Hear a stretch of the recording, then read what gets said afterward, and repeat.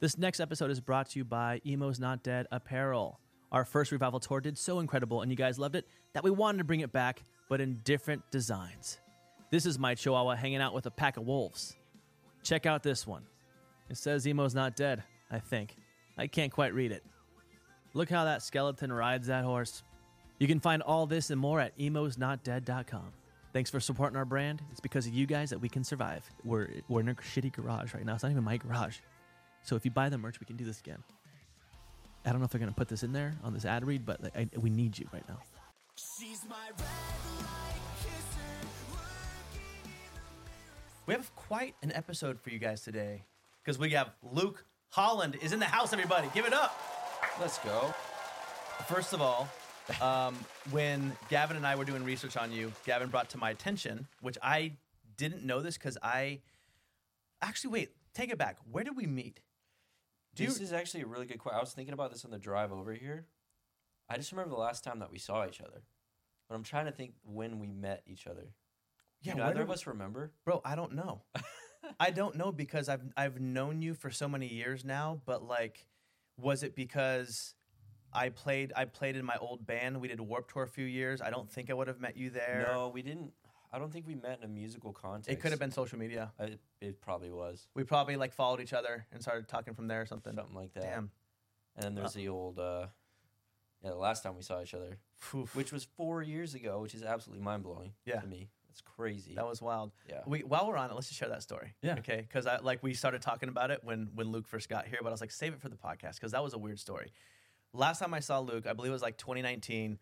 Ariel and I were cast as the couple in this Jeep commercial. And we show up and didn't know this, but you were the drummer for the band, and it was Jeremy Renner's band. So Jeremy Renner does music. Do you guys ever watch the Chris D'Elia podcast? Yep. I've seen a couple things. So he has a running joke about Jeremy Renner being in a rock band. Yeah. And Jeremy Renner has some song, something super like rock, and Chris always makes fun of him. And I cannot get that out of my head from actually being there watching Jeremy Renner perform live. So I had the strangest interaction with him. And I'm just curious to know what your experience was drumming for him because I'm pretty sure he was on drugs that day. He was yeah, I don't know how much I can say, but he was having fun. He was having fun, right? Fun. Yeah. He was a great time, dude. I mean, we'd be in between takes and they had me all had me bronzed up and I just didn't look like myself at all, and they put on something I would never wear out in public. And I was like, dude. Respect, let's do this. Yeah. And then he would just come up in between takes and dude, it felt like he was unhinged slightly. It was kind of exciting in a way. Yeah. But he'd come up and look at me in his eyes. I was like, God damn. And then he would slap my cymbals super hard. But then you look back at the footage of the music video and it looks sick. Yeah. No, it looks, dude, it looks dope. It's pretty fun. So what happened, to catch up Gavin and the audience, is Jeep filmed a commercial at an actual music video shoot for Jeremy Renner's band. It was a weird collab like that. Ariel and I were cast, like I said, as the husband and wife going to this concert. So we were driving this Jeep through the rolling hills. We show up to this little diner / venue, and then we rush up to go watch Jeremy Renner's band. And I just will never forget, the edit ended up looking good, and it was him playing a rock star worked. But I remember sitting front row and watching Jeremy Renner play a rock star and being like, damn, this is so weird. And just because he was so into it, as if he actually did drugs to play the part of a rock star. Oh, funny. Yeah, it's so method. Because method. It was super method. And I've never played with a musician that's not actually he is a musician, don't get me wrong. He actually can sing, he can actually do all that stuff. But you know what I mean? When I play with Ronnie Radke or whoever it is, they live and breathe music and they have their whole life. Yeah. So he was acting. I don't know how to explain it. It was like a cartoon character. Yes, it was like a caricature a little bit. Yeah. It was interesting. He crushed it. He did crush it. And it was like him fulfilling a childhood fantasy. Holy shit, I can now be a rock star because I'm an A-list actor. And now I'm doing this thing. Yes. And they hired a crowd to be there. So though I don't necessarily know if he would, who knows, if he would draw a crowd as a musician. I don't know if he's touring or not. All I knew was what we learned on that set, but he just gave it his all. And when he walked over to the front, the director from the shoot introduced him to me and Ariel, who were we were kind of the lead characters of that. Like the commercial followed us going to his concert, and did not give a shit about me at all. Went to Ariel, looked at her, shook her hand, and I was like, "Hey," I was like, "I'm Matt," and he just kind of like looks off and just like walks away, and I'm like, "Come on, bro!" Wild. Like just saw a pretty girl, said hi. I'm just there like a geek. I'm like, "I'm Matt," and I put my hand out. Doesn't give a shit. Walks away, and then kind of like does a little rock star like dance away, and I'm like, we were cut, by the way. And Gavin, I'm telling you, when we were cut, he was still in character and still wandering around and doing like weird shit. Like Johnny Depp vibes. Very Johnny Depp vibes, dude. It was interesting. We're gonna need to put a clip in. Let's find it. Let's put a clip in if we can. Most impractical commercial ever. The most. It was two people traveling through rolling hills to go see Jeremy Renner perform. It was weird. So anyway, that was a very interesting day, but it was good to see you, man. That's the last time I saw you. I just remember like I was setting my kid up, and then I heard somebody say my name, and I turned around, and it was you two. I was like, "What the hell are you guys doing here? Like, what is going on?" It was just a weird. That was weird. Collision of worlds. That was great. But yeah, it happened. That was great. It was a good time. Yeah. Okay, so dude, I was doing some research on. Well, Gavin is our nerd, as we've said before. Yep. And Gavin was doing a lot of research on you, which I've known you as a buddy, and we have mutual friends. And I know of you through your career in playing music as a touring drummer. But Gavin brought it to my attention that did you start on YouTube before joining bands? Yes. So 2009, I started a YouTube channel. I was like 16 years old, still in high school. I had like broken, shitty gear that I saved all my money, like mowing lawns and doing like you and I talked about this a little bit, but yeah, just like did odd jobs to save and get like a total maybe $600 drum set. Yep. And then like I was in a shitty local band. I mean it was cool. It was really fun. It's called Oceans Will Part. And my singer, he was just like, "Man, you should do some videos on YouTube to like try to get our band's name out there." And I was like, "Nah, I'm good." It sounds stupid, but it's like piqued my curiosity. So I went and I started looking up like drum covers of bands that I was listening to at the time. August Burns Red, Texas in July. Like this is fucking 14 years ago now. Yeah. Whoa, that's fucked. Whoa, that's so fucked. Oh. But yeah, and then so I just saw like drummers doing drum covers. Yeah. And I was like not to be I'm not trying to be rude or a jerk or anything, but the only reason I started doing YouTube videos was so I could prove to those couple drummers that I saw that I was better than them. Oh, shit. That is the only reason. That is the most prideful, stupid, young teenage energy. Mm-hmm. But obviously I'm very glad that I did it. I didn't care if it got 50 views. I didn't care. I was like, I just want to be better, right? Yeah. Which is a ridiculous thing, but in hindsight, glad I did it. But yeah, and then I think now, quick question on that: yeah. Were the drummers that you were trying to one up? Were those also drummers that were on YouTube doing videos, or was it drummers in bands? They were in bands. So like this was pretty much uncharted territory at this point. Okay. Like nobody.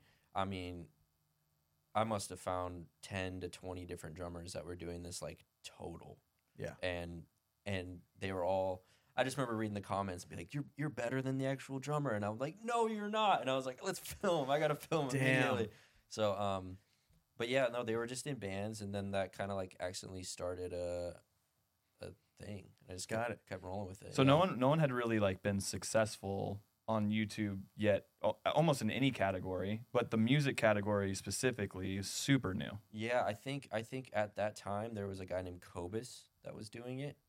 And I think he might have been doing like rock songs and stuff like that, but yeah, it was super uncharted territory. But that's sick. Because of that, I think like a week before I graduated high school, I got an email from this European duo, like electronic pop duo called the Green Children. They reached out to me and asked me if I wanted to come to LA for like a month and a half and do like a little residency out here. I'm 17. I'm freaking out. Damn, that's so sick. I quit my job at Yard House. That was my last job I ever had. Hey. And yeah, I came to LA and did that, and then they fired their drummer in Europe, and I went out to Europe with them, like Norway and the UK and stuff like that. And then when I turned 18, the Word Alive reached out to me, a metalcore band. And yeah, that's kind of where the band thing started. Yeah. So earlier, I want to touch on this while you talked about trying to one-up people and being like, I know I'm better than you, so I'm going to play. In 2013, Alternative Press, was it 2013, Gavin? 2013, Alternative Press named you as, you placed third as Drummer of the Year. Oh, yeah. I don't know if you remember this. I do. And we looked it up, and the number one drummer was the drummer from Pierce the Veil? No, Mike Fuentes was number 2. Mike Fuentes was number 2. Number 1 was, I bet you, do you remember who number 1 was? I want to say, this happened a couple years. It might have been Black Veil Bride's It drummer. was Christian Coma. So my question is, are you better than those guys? Oh, man. Listen. It's not a competition, right? Like CC, awesome dude. Everybody loves CC. Great guy. I don't know Mike at all. I'll say. Fuck, that's hard to say. You can say yes. It's okay, dude.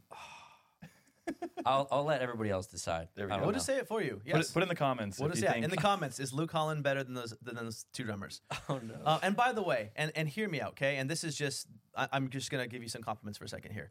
We were pulling up, after seeing that article, we were pulling up videos of drummers and of those drummers. Yeah. And you're beyond. You crushed them. You crushed them. And no disrespect, like those are fucking probably great drummers and whatnot, but like as far as being entertaining to watch and the jazz influence, the jazz influence and the rhythm and riz, the vibe, the riz, bro, your vibe is so different. And it's what I enjoy watching. It's what I enjoy listening to. It's smooth. It's different. And I don't know if you. I mean, I'm oddly also a Dave Matthews fan, and his drummers Carter. Yeah, Carter's sick. His drummer is so sick, and weird comparison, but your style reminds me a lot of him. That's a big compliment. He's really sick. Hey boys, sorry to interrupt your podcast, but I have some exciting cruise news. The E&D Cruise Year 2 is completely sold out. However, we do have a cruise cabin for 2 that we will be giving away to 1 lucky YouTube subscriber.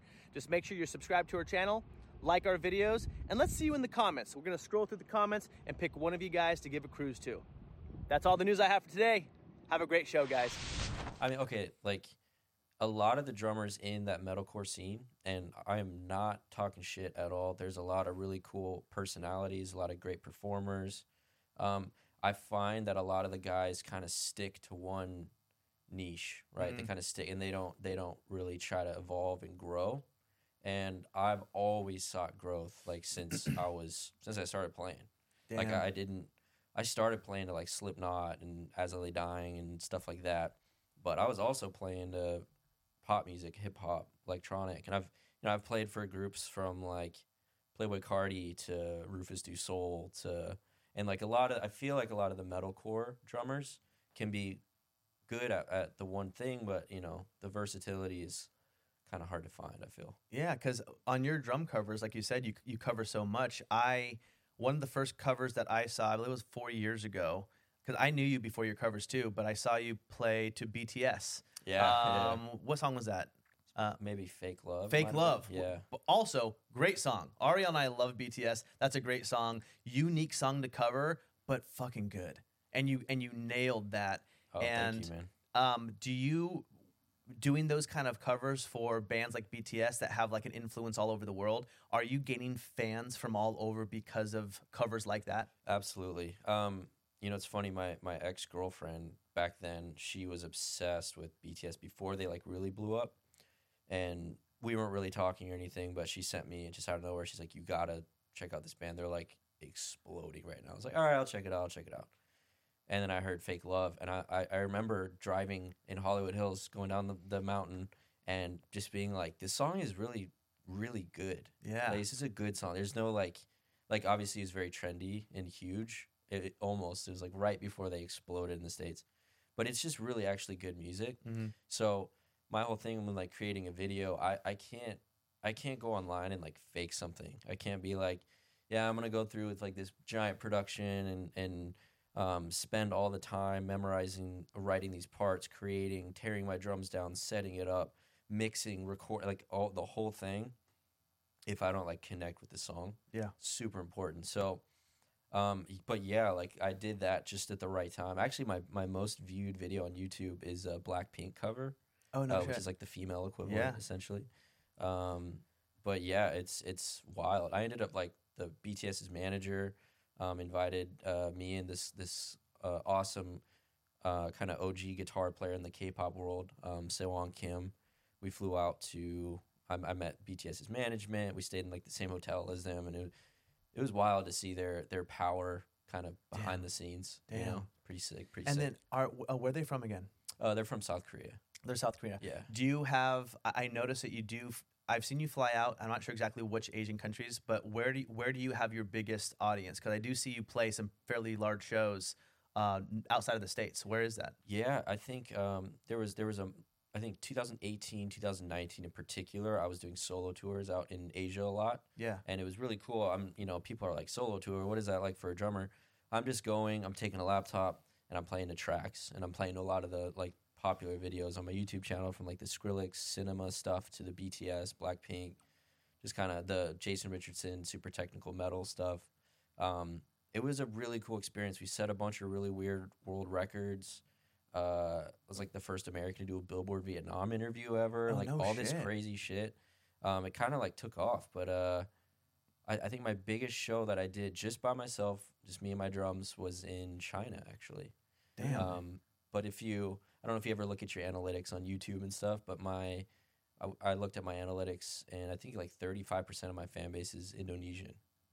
Dude, we were just talking about this. Yeah, we have a lot of Filipino, a lot of Malaysian fans. Yeah. Which I love Malaysia, by the way. Shout out Malaysia. And you've been?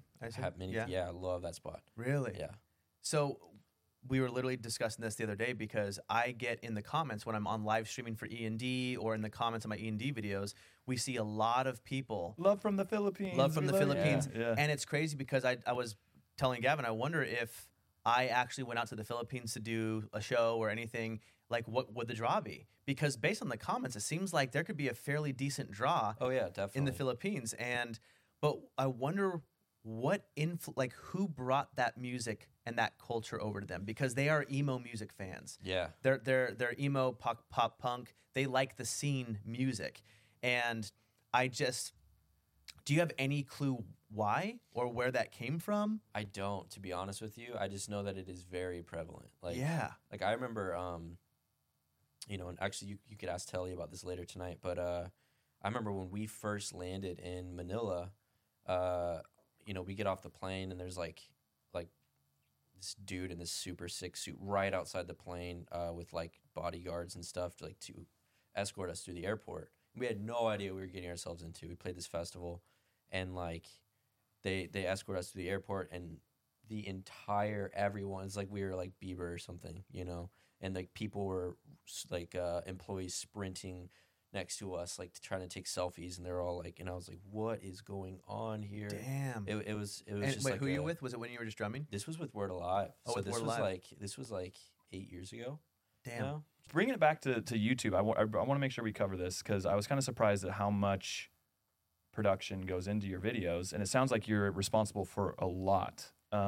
Would you mind breaking down like what your process is? Yeah, definitely. I think, especially in my early days, I was just talking about this with my roommate Elmo on a podcast, but I'm super thankful to have so many people that worked for me that were like, they wanted to achieve something also. Like that, this was never for money. It was never like, oh, we gotta, because first of all, monetizing things didn't even exist back then.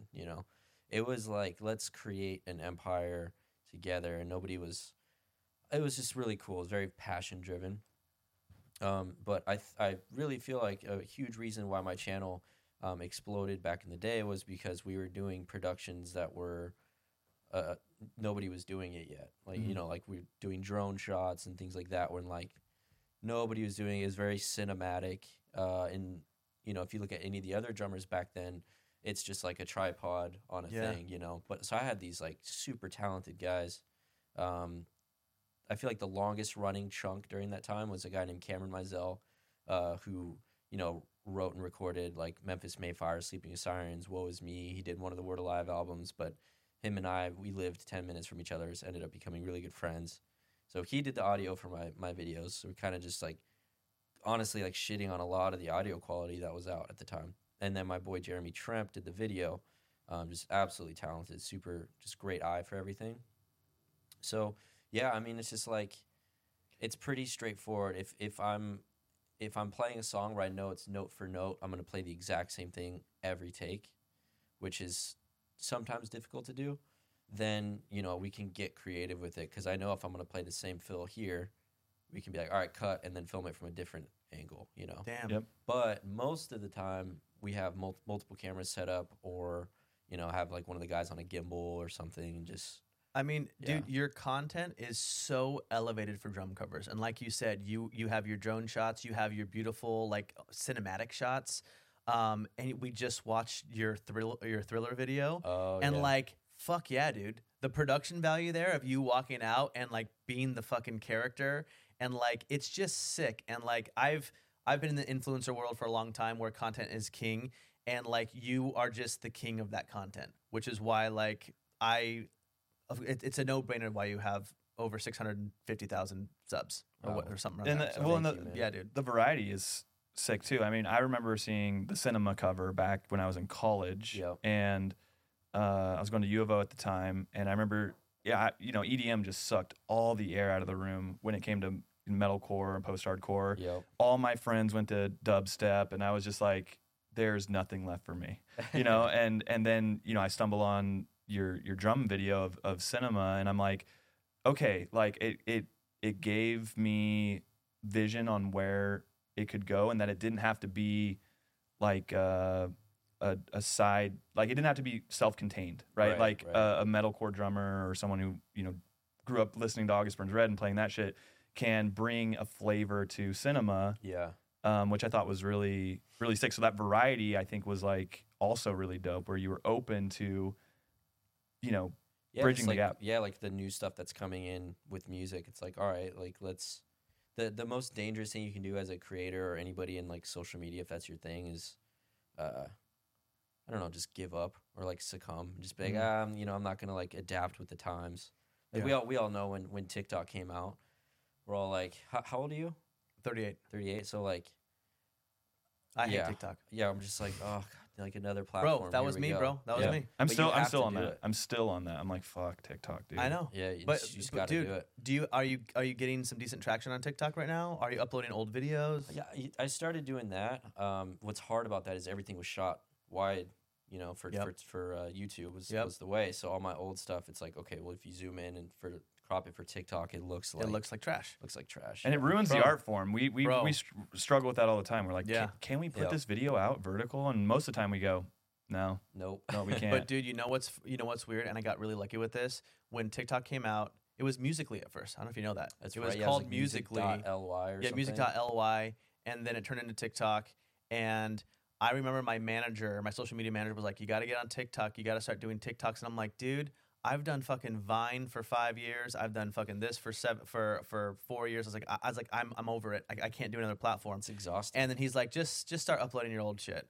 And I literally started just uploading all my old shit and got to I'm at 1.6 million on TikTok from old content. Yeah. Like, you don't get luckier than that. Yeah, it's and, awesome. And finding new fans from it.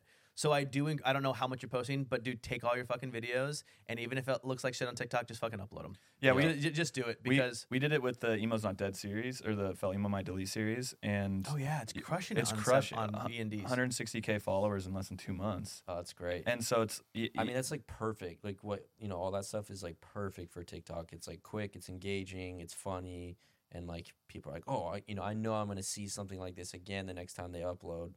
That's perfect. Like Yeah. it's gold. Yeah, the series is definitely working there, which Yeah. is great. So when Gavin mentioned earlier about that time when EDM sucked out. What'd you say? I sucked the air. It sucked the It air sucked out of the music room. of the music room. Yeah. And there was a solid decade of just alt music was just the fucking trash, and people weren't coming out with good songs. There wasn't much, like a bunch of bands broke up, bands weren't touring anymore, and during that decade, you were obviously still doing your drum covers, but you're alt inspired. So like, what bands in the scene influenced you, And when did you find there being a void where you're like, fuck, like what am I gonna do now? I want to tour with these bands, but not many bands are touring right now. Did that affect you at all? That decade that it was all EDM and the scene music was just kind of like gone. I think, man, I got kind of lucky. Well, I say lucky, but I was 2016. The end of 2016 is when I quit the Word Alive.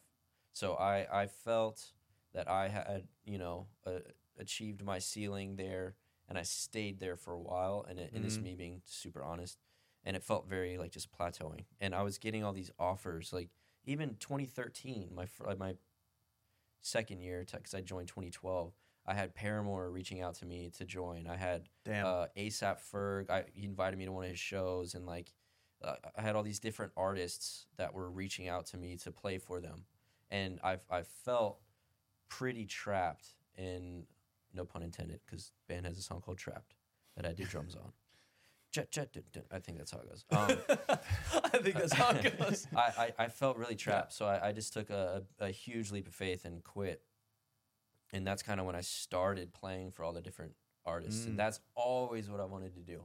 I tell everybody, I'm like, I want to be on everybody's album ever. Sick. Everyone's album. I don't give a shit. I'll do it. Bro. I just recorded for, well, I can't say, but like even this year, I did half of Polyphia's new album. Oh, that's sick. I did, Icy Stars has an album coming out, but just released 2 singles. And I did their last album called Treehouse.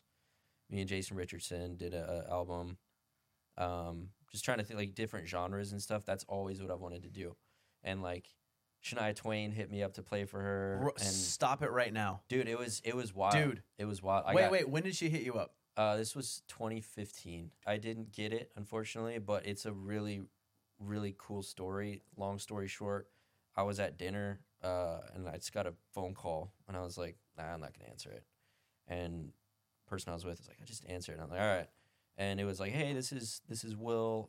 I play keys for the Eagles, and I'm here with Shania Twain, and we just watched some of your videos and wanted to know if you wanted to audition for her last tour ever. I was like, it's a fucking prank call right now. Like, what is happening? You know? They're watching your Texas in July videos, dude. What was the video they saw? Paramore saw I did a Mars Volta cover. That's why they reached out to me. I can't remember the one Shania saw, but I was like, if this is real, absolutely. Yeah. I ended up getting the Final Four. I was on tour with Word Alive, and we played in Vegas, and I woke up to fly out here to do the audition, and I woke up super sick. Like, my glands were all swollen. I just, like, tried to be like, oh, it's great to meet you guys, but I was fucking dying, dude. Damn. But, do you feel did you feel like you just kind of bombed because you felt sick? Or do you feel like you did okay? If I'm being honest, you could hear everybody's audition sitting outside because there was 4 drummers, I believe that they were 4 drummers they were auditioning, and then there was also they were auditioning bass players too. So they're doing rhythm section. So I'd go in, I'd play with one bass player that they're auditioning. They would leave him, or they'd have him go out, and then bring in another bass player. And so I'd play 2 sets with the full band. And Will from Eagles is sitting in front of us. They have the camera filming for Shania, and I think that I did great considering. And then when I leave, I hear, I want to say it was Carrie Underwood's drummer goes in after me. I was like, fuck, he was so perfect. It was just, that's his realm. It fit. It's his world. Country. Yeah. Like, he nailed it. Yeah. And neither of us ended up getting it. Wow. If you could drum for any musician in the world, any genre, any type, any person, let's do past and present, who would it be? Man. For a hot minute there, I would have loved to play for Ellie Goulding back when she was like in her creative mode, and then she just exploded, and then she got pop-ified. Yeah, and she kind of stopped making good music. But I've always been just a huge fan of Drake in The Weeknd since like 2010, 2011. Take Care era is when I first started listening to Drake, and then like I want to say the third part of Trilogy. I don't remember, but huge fans of both of them. Shout out Ricky Lewis, who plays for The Weeknd now. So, I gotta ask a question on this, because I guess when I'm at a Drake concert, I'm not paying attention to the backline, right? The drums, and like you're watching Drake and he's forefront. So what would it be, obviously it'd be exciting to drum for Drake because it's Drake and you're playing arenas, but like, is it exciting as a drummer for you to, I mean, how do you drum to Drake? Does that make sense? So it makes total sense. This is for dummies here because I'm not a drummer, but like how would you drum for Drake to where it's exciting because he's a hip hop artist? Yeah, well, I want to venture off to say I don't think he even has a live band, maybe ever. Got it. I could be wrong. There's certain artists like Bieber, you know, he has Devin Taylor, Styx, he has like the full band that plays with him. Yeah. But, you know, with artists like Drake is coming out by himself and that's all he needs, you know? Yeah. And I don't know if he's ever had a live band, but I think for me, it would just be like playing the songs that I love so much. That would be fire. Would be just so amazing. Yeah. Even if I'm playing whatever like a it is, trap like, beat or something. Which would be all it would be. I would be so stoked. That would be sick. I remember seeing Kid Cudi in 2011. It was the first time I ever saw, because I'm a hip hop nerd too.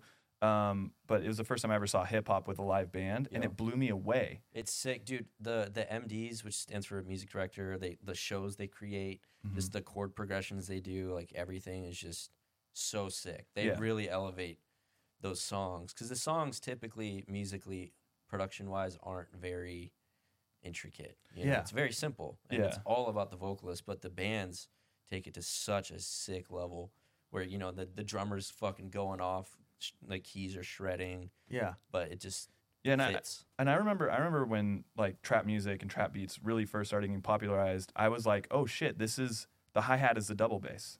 And I remember just like having a moment where I made a connection to like metal drumming and what trap was doing, and I was like, this is the same thing. And then all my white friends started doing like hip hop production, coming from a metal background. I was like, oh, I wonder how much influence this actually has in the hip hop world coming from metal. There's a lot of similarities for sure. It's wild. I mean, I love like there's a, I'm trying to think the last like trap song I did a thing to. One it's not trap, it's drill, but I did a song for Pop Smoke song. Was that a conscious strategy in your YouTube to get outside of the metalcore scene to kind of bring in popular songs and other genres, or was that just something naturally that occurred? It happened naturally. I'm so glad because there's, you know, I could take this conversation forever, but I really think it was just, again, like the passion for the songs. Like, it's like I think the first video I ever did to hit 1 million views was that Like a G6 song. Mm-hmm. Remember that song? Yep. God, it was so dude, fucking college, dude. I love that song. And when I hear that song now, it like triggers all sorts of shit for me. I'm like, wait, why? Yeah, I look back at that video and I'm just like, oh my God, I was on some creative shit for sure, but like playing wise, I'm like, oh, I just wasn't focusing as much on the playing as the creativeness. But yeah, I was like just doing what I wanted to do. Yeah. And then when it kind of all settled in, it really is like a maturity thing. Like you hit like 21, 22 years old rather than 17, 16. You're like, oh, you start calculating things, you know? And I think I was able to get not just metal. I don't want just metal fans. I want everybody to be a fan of what I do because I love what I do so much. Bro, I genuinely think you're one of the only drummers with that mindset, which is so sick. Like and Gavin has given you the best compliment ever. And he's like, dude, he goes, he's on his way to just being the best drummer in the world. Can I actually, you're the second coming of Travis Barker from like a cool drummer. From a celebrity, yes, the celebrity standpoint. I'm like, Shit. That's my opinion. I appreciate I'll stand on man. that one. I have a lot of respect for Travis, man. Like I was just talking to somebody about this like 2 days ago. If you listen to Enema of the State, which I believe is his first recorded album with that band. Yes, it is. You're like, bro, the parts he was writing are fucking insane. Okay, can we open this up? Can we open this up? No, open it up because we were just arguing. Gordon, our producer, and I were just arguing with Gavin about this. So let's talk about it. All right, cool. Because we were getting heated. I mean, we were going all the way back to Ringo. Okay. And we were talking about who is the most replaceable band member in a band. And there's an opinion that drummers are. And I'm a bassist, and I'm like, bassists are the most fucking replaceable. member of the band. And then we started talking about Travis, and I'm like, dude, you can't replace Travis Nope. on Enema of the State because of what he's writing, because of his fills, because of his drum writing is why he is where he is. No way, Yes. bro. His I stand parts- corrected, Gavin. His parts, like, listen, like if it's from a technical standpoint, there's obviously there's a bunch of drummers that are better than Travis Barker, but it's his goddamn, it's the energy, it's his parts. If you play a simple ass riff, you know, like Tom and Mark aren't insane at their instruments. Let's just be honest. They're not. No. But Travis brought the insanity. He brought the ideas of there's no way anybody else is writing those parts on those simple riffs. And it's so cool. So It's such a perfect blend. So maybe you could be a tiebreaker. Are drummers the most replaceable member in a band? 100% no. Okay, thank you. Bassist. I would say bassist. By the way, probably. though, our consensus, to be fair, was it depends on the drummer, because Travis Barker, irreplaceable. And I don't know this drummer well, but I think you were complimenting the drummer August for Burns August Red. the guy, replace him. like there are drummers out there that just bring so much that you're like, yo, that's an irreplaceable drummer. They bring the vibe. And Travis Barker undeniably is one of them. Bugs me when people shit on Travis, dude. It bugs me. When people shit on him, how? As saying that he's not a great drummer? Dude, if you It sounds like hate. It seems there's like literally hate. been like I'm probably not even exaggerating, probably thousands of comments on my videos over the years saying like, oh, like negative people being like, oh, here we got the next Travis Barker, like. I'm like, bro, that's a compliment. Yeah, 100%. Like, I don't know. It just bugs me when people see dudes doing like blast beats, which is just like really fast, and they're like, oh, like he's better than Travis, and it's just like they don't understand the creation. Mm-hmm. That's to me where like it's a extension of your soul. I Straight up. get that. It's a creation. It's a vibe. It's an energy. It's what you bring, and like I respect that. It's a lot. feel. I mean, so much of drumming is feel, and Yeah. you can't. Yep. It's one of those things that you can't. You can learn it, but like if you have it naturally, you just have an advantage. Yeah. Yes. And I feel like you have that. Like just here, sometimes you'll just do a little hesitation on your hi hat, or you'll a little dotted note here or there, or Yeah. some flam, and I'm like, holy shit! Like if there's any drummers watching, something I've learned over the years since my OG YouTube days is how valuable space is in phrasing. Yeah, Space is everything. bro. You can feel. You see it, and it changes the feeling. also, it Yes. fucking looks cool, and it gives you the opportunity to put a little Riz in your stick. You know I what love mean? nothing more than jamming out and vibing so hard you flip the sticks, and it's so good. Today's episode is brought to you by Emo's Not Dead Coffee. Have you heard of them? Emo's Not Dead Coffee is micro-roasted, fair trade, and organic. Myself and Gavin, who picked out the coffee ourselves, tried so many different flavors, so many different beans, and these won because they taste amazing. I'm a coffee snob, and you guys, I'm telling you, you got to try it. Also, if you subscribe to our E&D Coffee, you get 10% off on every single order. Emo's Not Dead Coffee. I should have a tagline here, but I don't. I want to jump to you playing in Fallen in Reverse. Yeah. And that's, how did that come about? Did Ronnie reach out? Did you have a relationship first? Was it a management thing? And when did you start playing drums in Fallen in Reverse? Yeah, so let's see. I think it was right when I moved to LA, 2018. He reached out to me. Actually, I could be wrong on that time. Doesn't matter. He reached out to me to do a song. It's called Losing My Mind or Losing My Life, one of those songs. And I did drums on it. He brought his whole posse. We never met in person before. He brought like his posse to the studio, and I one-taked it from the beginning to the end, just like No warm up. no warm up, just nailed it. Nice. Like as soon, and he was like really really excited and was like, Sick. "This is you're fucking crazy, bro. This as well." And I was like, "Thank you."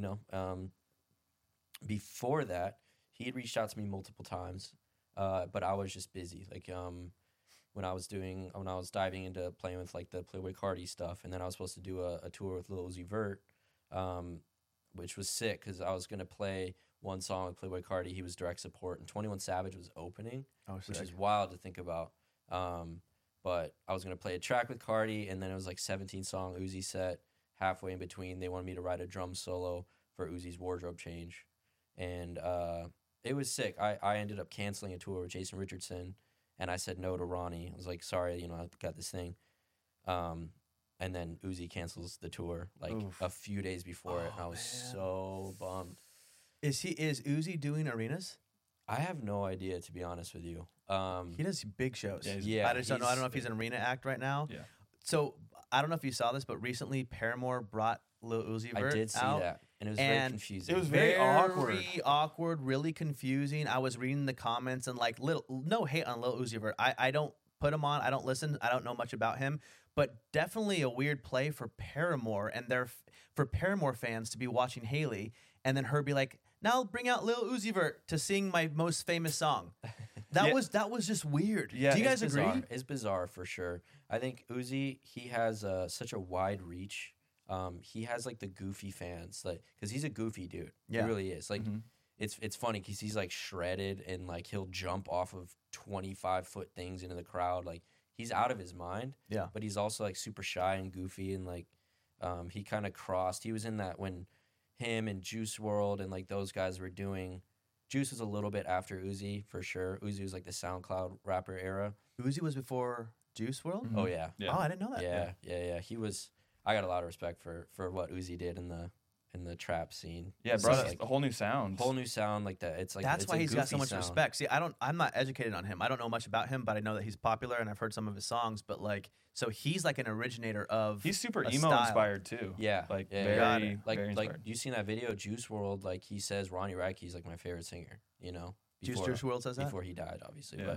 But like that whole world there's definitely inspirations in our world, and it all kind of cross contaminates. It's really cool. Yeah, It's super cool. That moment was really weird though.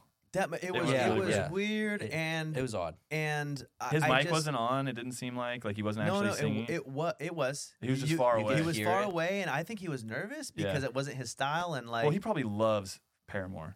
oh, I mean, of course, so dude. I'm sure it was more of a moment for him. So props to Haley if that's the case. Yeah. But yeah, it did seem interesting. Dude. It seemed like a marketing play, if I'm being honest. Yeah, Of I course. think her team Oh, was yeah. like, Uzi Vert wants to come out, bring him out. You'll get his fans' eyeballs up Yeah. for sure. Seemed Yeah. kind of weird. Were you at When We Were Young last year? I was not. So you miss a couple interesting moments because we're talking about Paramore, and one was Taking Back Sunday went on stage, and they are known for hating to be called emo. They don't like being called emo. Oh, interesting. He's really, really against it. Doesn't really embrace it like most bands don't care to be a part of that genre. Like it's all love, right? It's not like making fun of. It's all love. And so he comes on stage at When We Were Young, which is a emo music festival. That's Straight what up. people would call it. Yeah. And he starts talking about, when they asked us to play this festival, I said, there's not going to be the word emo anywhere, right? And he starts going on this like rant on stage about essentially shitting on emo. The crowd went completely silent because we're all emos. And everyone's just watching Take It Back Sunday, one of our favorite bands, just kind of shitting on it. And we're like, man, that's kind of sucks that he hates the word emo so much because we all embrace it. And we all Yeah. like it. And it's part of our culture. And we all grew up in it. And we like emo music, whatever. So, but then you jump to Haley Williams, who was another headliner that night. Was it that same night? It was the same night. And she is out there and embracing it. Well, and she sets it up like she's gonna start talking shit about Bro, it. I thought she Oh, was gonna interesting. ream it, and I was like, Haley, Again? she's like the queen. I was like, please don't shit on the word emo because the fans, we all like it. Whatever. Our livelihood depends on it. Dude, but our livelihood depends on it. Our brand name is Emo's Not Dead. No, but she was like, we're all emo, and like I remember when she was Embraceful. speaking very positive about it, and I almost feel like she did that because what Adam Lazara said. Oh, that's kind of funny. Huge possibility for sure. I think when Adam was shitting on the word emo, she was like, no, I'm going to raise up the word emo because we're all a family and why we love this. And so I guess my question to you, and I do want to ask some more of our guests, is like, is that word weird to you? Not at do all. you think no. do you think anything negative when you hear the word, or like? I don't. To me, it reminds me of being like 13, 14. I had long scene hair. Yeah. Actually, if you go and look at my first ever YouTube video, it's a song called Meddler by August Burns Red. You can see it. I'm like, it's super. Yeah, Sick. just long scene hair. But no, I don't see anything wrong with it. I think it's funny. I think if there's any like negative stigma on it, it kind of goes back to that time when that kind of music wasn't cool, right? And now it's like it's kind of cool again. That's true. That's true. Yeah, So I remember it's- it being really negative when Yeah. I was in it back in that time frame where you hear the word emo. It's like, no, fuck you, dude. I listen to metal. Like I'm not an emo, but like Right, you have the right. scene here, and you pick up your sword for those battles. But as we've gotten older, the genres have just kind of melted together, and Yeah, now it's- there's a nice umbrella. It's strange. I think I think it really comes down to everybody like I wasn't like super emo like people wearing eyeliner and like doing all that stuff. I think a lot of like dudes that are like they were probably like, oh, you fucking emo, like blah blah Yeah. blah, like that's probably where that came from. Yeah. Was like a way to try to put people down. But yeah, now everybody grew up and they're like, oh, it literally doesn't matter. It's It just doesn't a matter, genre bro. of music, or it's We're- like a feeling. Like, for real. who cares? It's an aesthetic, Dude, you know? it's an aesthetic. yeah. It's a scene. It's like the scene because we argue this all the time. 303 is not an emo band, but emo people love them. yeah. They play, and so I always like getting people's takes on that because I always find it so weird when people shit on that word. And like you said, you nailed it perfectly, is that was the younger days when it was a little bit weird and people had to almost be like a closet fan of that music. Yep. And now it's just cool and Yep. everybody loves it and we're all grown up and I'm like, I don't give a shit. I like Taking Back Sunday. Yep. I like Fall Out Boy. Like, I don't care, It's super interesting. It's really dope too to see, like, when we were young, massive crowd. I mean, at 80,000 or 100,000 people in Wow, attendance. that's awesome. Super sick. And it's cool to see, like, now we're back in arenas with metalcore bands and emo bands and new and old. It made its resurgence for Yeah. sure. And you're playing Madison Square Garden soon. Holy shit. Yes. Will that be your biggest show you've ever played? No. No way. No, because Damn. I played for a lot of people, in the emo scene might not know this band, but they're called Rufus Du Sol. They're like I call them like the house, like electronic house gods. Oh, they're 'cause kings. They're kings, huge, dude. Like absolutely massive group. I filled in for them for 4 months. Their drummer got injured. My buddy Matt McGuire, who plays for the Chainsmokers, reached out to me and was just like, yo, like, here, do it. And I was like, all right. And I had no idea who they were. And I flew out to Australia, did like 3 weeks with them. And I'll never forget. Like, we did the Sydney City Hall, I want to say. We rented out for rehearsal because they have a gigantic, insane light show. Like, way beyond anything that anybody in our scene does, because it's absurdly sick. And they couldn't use it yet because, you can't do it in the City Hall. So I go up on stage. I think it was like 36 or 40,000 people for the first show. Sheesh. And I was like, oh, this band is fucking huge, dude. And I walk up and each, it's a 3-piece. So there's like drummer, singer, and then John over on the right side. Everybody has this giant plexiglass riser each. Oh, so you were just on that riser. And I just walk up the riser and the light show hits and I'm like, yo, Whoa. this is like the biggest band ever. This is so crazy. Damn. So I did that first initial tour. I was just supposed to do that. And then their management called me again. And I did like 3 more months with them. Bro, And then COVID hit. We were in Austin, Texas. We flew home. that is Wow. so sick. Did that big of a show make you more nervous than a smaller show? Or No. So or- this is actually a fun conversation. Yeah. Because I feel like every musician that I know that has toured for a very, very long time, almost everyone has the same opinion that I do, where super small shows, like when you can see people's eyes while you're playing, they're right there. They can see the sweat on your face. They can see the stupid drummer faces that drummers make, It's way more intimate than 40, 50,000 people that I played with Rufus, where it's just an ocean. it's a sea of people. It's just an You don't ocean. see eyeballs. And you don't. you're Yeah. just vibing, like it's just like us vibing together. I'm gonna have to agree with you. So the Slam Dunk Music Festival was the biggest festival that I've ever played in my old band.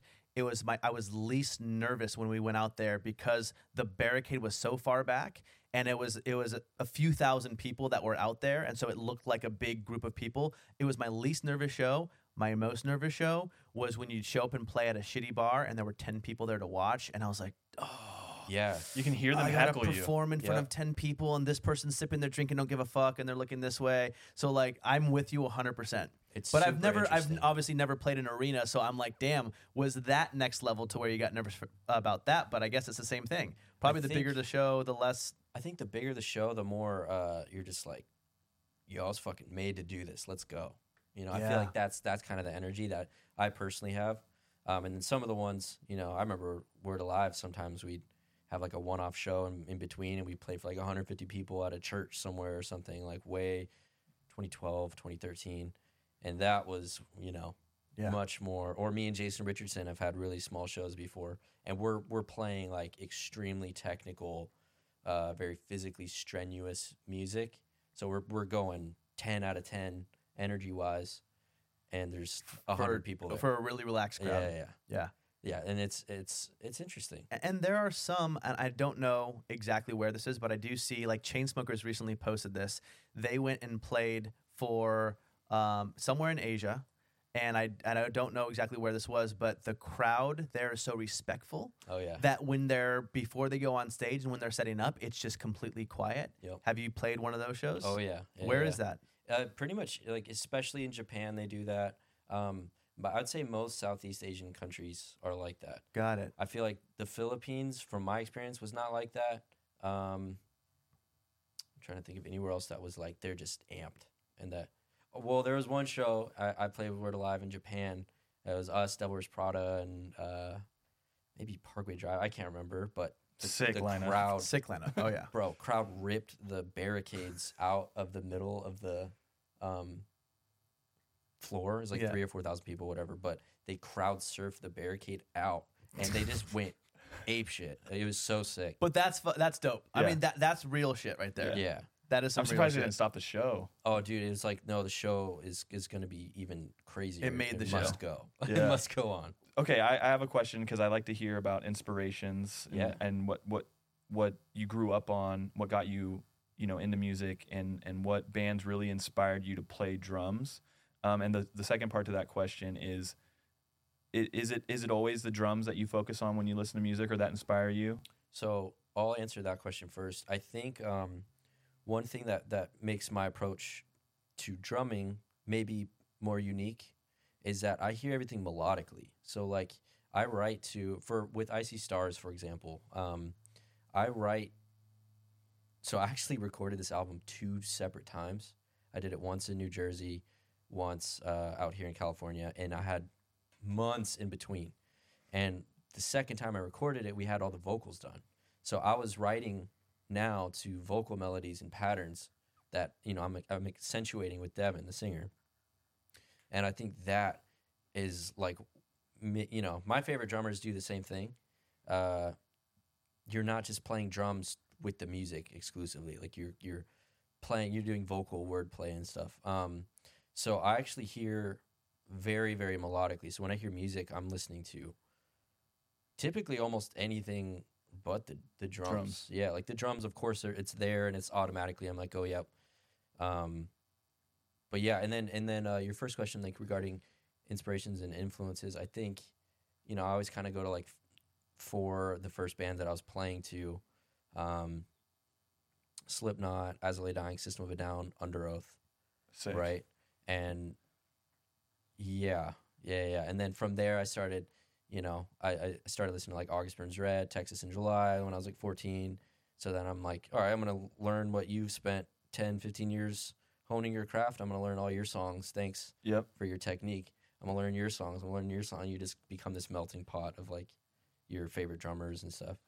That's sick. Yeah. I think that's what makes a great drummer is all that influence tied in one. And- And Those 4 bands, I mean, all of them, like Slipknot, I mean, their percussion is crazy. Oh, yeah. Absolutely insane. I mean, System of a Down is like, I mean, the best new rock, new metal band. I mean, that Toxicity album's so good. The So drumming's good. so good. So good. Under Oath, Aaron's a fucking legend. His snare, drum kick variations are insane. Like, those are 4 very different, but yes. incredible. His feel, Aaron's feel. That's what I love about his. And again, it's his writing. Yep. Dude can perform. Like he just opened. We had like a one-off show with Fall Universe, and Ronnie asked the Almost to come play with us and just open the show. Oh, that's cool. And it was really cool. Like he had a kick drum and he's playing acoustic and singing all at the same he's time, fucking and great. just like so talented. He's a talented great dude. musician. Ronnie asked to have the Almost. Yeah, open. yeah. That's cool. Ronnie has I think he publicly says this too. Aaron is his favorite drummer of all time. Oh, Wow. And Aaron is one of my favorite drummers of all time too. He's just first of all, he's the hardest hitting drummer I've ever seen. And he second of all, hits hard. He bro, hits hard. nobody hits harder Yeah. than him. It's fucked. I own a software company called Mixwave, and I have 3 other owners. My job in the company is to bring on the world's best talent and get them to work with our company. I've had Jay Weinberg from Slipknot come in. I've had like Mario from Gojira, Tony Rister Jr., Thomas Pridgeon, like amazing artists. But I think this will be out by the time this product this comes out in July. Oh, okay, yeah. So, Aaron came in from Under Oath, and we have like a whole drum software library Sick. with him. But it was cool seeing the commercials and playing like in regards to Yeah. myself and like older songs and Oh, so you using. put out packs of drum sounds from drummers. Yeah, so it's like That's so sick. it's wild, but it's not That's even so like sick. it's not even a pack. It's like a full blown plug-in software. It's its own unique. Yeah. It's incredible. That's cool. Anybody that produces or anything. Yeah, what's the check out website? Mixwave. Mixwave.net. Sweet. I was gonna say, yeah. Speaking to that, like, what do you want to promote, dude? Like, any like you're gonna be on tour with Fallen in Reverse, and when do you guys head out? How long are you gonna be gone for? Is it a U.S. tour? Are you guys gonna leave outside the U.S.? I think this year we have all U.S. dates. I want to say, yes. So we're doing the Forum. Well, so this will already be out by then. Yep. And so Madison Square Garden will have already played that, but we're heading out on the. We have a headliner with Iceland Kills, and then other bands are like swapping in and out. So like Under Oath's playing some of it, Crown the Empire, Slaughter to Prevail. I can't think of the other band names right Yeah. now, but gonna be sick. Hell And yeah. I'm doing drum lessons on that tour as well, so I'll do up to 10 people at a time. Sick. It's an hour long. It's like a meet and greet. Also, it's really relaxed, and not to toot my own horn, but I'm a really good teacher as well. So I like watching people grow, and I Yeah. love like meeting my fans like face to face and Yeah. just seeing who they are. It's really Where are fun. you gonna teach them on tour? In a bus or like? So we're fortunate enough to do like the arena shows and stuff. So the actual venues themselves are huge, right? So there's Oh like yeah. so many empty rooms and stuff. So my drum tech, shout out Matt Horn. What's up, Matt Horn? Matt Horn. We love you, buddy. We love you. He'll go and find like an empty room. He'll set up like I have like a little practice kit. Okay. And then and he just goes grabs the Cool. students, and it's a great time. And Have you ever considered a master class on drumming? I have done certain things. It's mostly been like not like a full blown thing. There's a guy named Matt Garska, plays for Animals as Leaders, one of my favorite drummers. He actually just put out something like that. He's really well geared towards that kind of stuff. I Yeah. feel. Yeah. He's You a don't want to machine. you don't want to compete with that. no. But yeah, other than that, YouTube's still crushing. I mean, you're gonna keep putting out videos. I'll actually put out a video today. Kind of forgot, with a guy named Ichika over in Japan. He's an he's like the most beautiful guitar player I've ever heard. I think I know who that is. Yep. Yeah, And he is so dope. it's insane. Like he's Yeah. so incredible. Yeah. But we did 2 songs together. The World is Still Beautiful, and then the song I put out today is called Awakening, and then we're releasing like an original soon. I think it's gonna be called Moonfall. We'll see. Okay. But yeah, and then did some Icy Stars playthroughs, and Oh, yeah. always new stuff coming out. Yeah. Oh, yeah. That's Well, dope. we'll make sure you guys, E&D fans, we will link all of Luke's stuff below. So if you guys want to check out his social handles, his YouTube, his drum covers, he is insanely talented. Legit my favorite drummer. So, dude, thank you so much for being here, bro. Thank you. That- Thanks for the kind words, man. Dude, of course, man. Appreciate You are so good. And, Dude, of cour- I can't wait to just keep watching you. I mean, you're 30. You still have Almost, so dude. much time. you have dude. 5 2 years weeks. left, man. 2 weeks. I got You got 2 2 weeks. weeks. till You got 5 2 years. weeks left. I have 2 weeks of my 20s left. Oh. 2 weeks. Oh, wait, in 2 weeks you're going to be 30? Yeah. Yeah. Damn, bro. No, actually, I'm excited. About It's not that yeah, bad. it's not bad. It's not gonna be bad. good. It's gonna be good. I'm freaking out because I'm a couple years from hitting that 4-0. Yeah. That one, that hurts. Well, you're killing it. That hurts. You're killing it. But thank you, man. And and honestly, I feel good about where I am in life. I really do. So it's not like that, but it is strange. Getting older is kind of weird. 30s are the new 20s, dude. That's true. Like when I was growing up, I remember people thinking 30 was dead. Like, Yeah. I remember my mom turning 30 and she was just like, "Ah." But it's now it's the way of life has changed a lot. Yeah. It has changed a lot. No, like, it really people has. can't get a house now until their 30s, so it's like It's true. it's like that's when you start life, kind of in a weird way. It's really interesting. Hell yeah. Well, ladies and gentlemen, give it up for Luke Holland one more time. Luke Holland, we love you, buddy. Thank you so much. You guys, check it out. Luke Holland is here. We got all the info in the bio. Much love. Emo's not dead.